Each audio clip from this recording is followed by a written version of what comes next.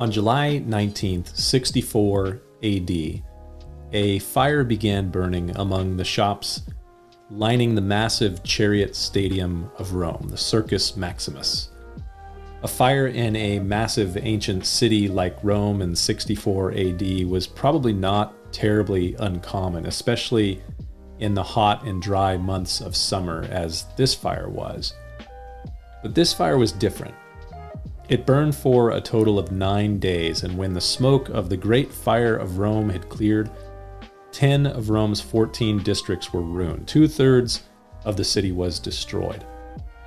Historical evidence suggests that there were rumors at the time that Nero, the lunatic emperor of Rome, might have had a hand in the fires.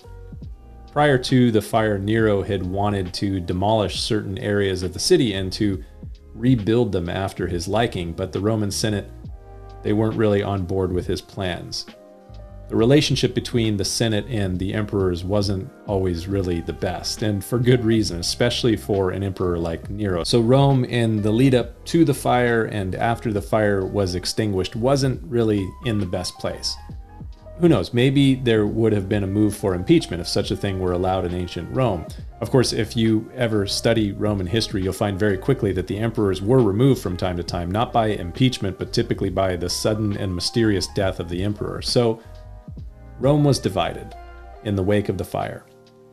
And as Jesus taught in the Gospels, a kingdom divided against itself or a house divided cannot stand. So Nero, he needed a scapegoat. And history tells us that Nero found the perfect scapegoat. He blamed the fire on a new and strange to the people of Rome group, a Jewish religious sect called Christians. And near that very time, two of their key, most prominent leaders were actually in or near or around Rome, Paul and Peter.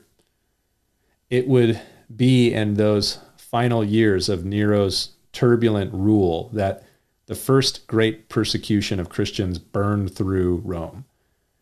History records that Nero indiscriminately and mercilessly crucified Christians. It is said that he fed Christians to wild beasts during gladiator matches, and he even lit his garden parties with the burning remains of Christians as human torches.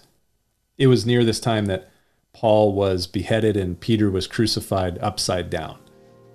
Early Christians in the first century paid the ultimate earthly price to pacify a divided culture as the perfect scapegoat. And such has been the case in many places for the last 2,000 years of Christian history. And here we are again, in a divided Western culture in the 21st century, looking for a scapegoat. Something to think about. We'll see you next time.